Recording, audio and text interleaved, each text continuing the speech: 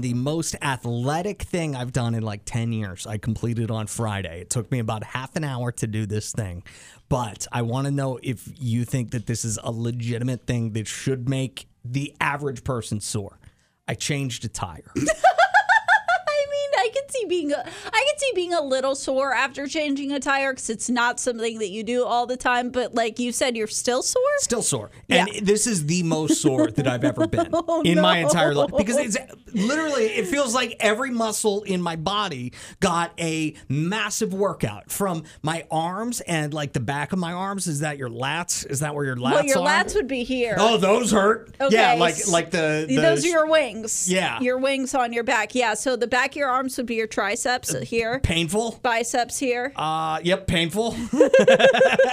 Yeah, it all hurts. But I was proud of myself that I changed a tire all by myself. That is good. I'm so proud of you. Is that something that most people should be proud of themselves for being able to do? Or is that a pretty average thing? Should I not be sore now 3 days later from changing a tire? I think both can be true. I think you can be proud of yourself for changing the tire. I think that was a good big boy move. Yeah. I don't think you should still be sore. I think that might be an indication that maybe once a week in the gym. Ooh, man. Like one workout a week at least might be for you. I was so sweaty on Friday, and it wasn't that warm out. It wasn't hot at all. How long do you think it takes you to change a tire? Because you years ago made me a video of changing a tire to prove that you could do it. I think, well, the getting it up on the jack is a little tricky. So I'd say, I don't know, like 20 minutes. Okay, I was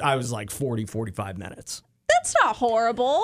But it was like, and I thought I got it up high enough, and I'd take the lug nuts off, and I'm trying to pull the tire. Yeah, you got to get it all the way up there. Yeah, and then it was like, I don't have one of the jacks where you go up and down with it. It's like a lever or whatever that you just spin, almost like bicycle tires. Except with your hands. It's not just a one, like a one lever that you would do, like rolling up a window back in the day. No, it wasn't like that. There was a place for two hands to go. Oh, look at you! Yeah. Well, it didn't help me any. Like it was. I can't imagine if it wouldn't have been like a two-handed jack situation. Yeah, I mean, okay, I can't. I'm used to the one hand, but you're more used to a one-handed. Jack, I got you loud and clear. Would you be sore? Could you just tell me if you'd be sore or not if you had to change a tire like right now? 601-995-1017 or anything else that made you realize that you are far more out of shape than you thought. And then I was driving to where I was getting my new tires, and I was like, I feel terrible. I was like, what is happening to me? And then I was like, oh, wait a second. You just physically exerted yourself more than you have in about 10 years. No. I thought, I think I popped my eardrum at one point from pushing too hard. Zach just texted in a way to go, Adam, you stud.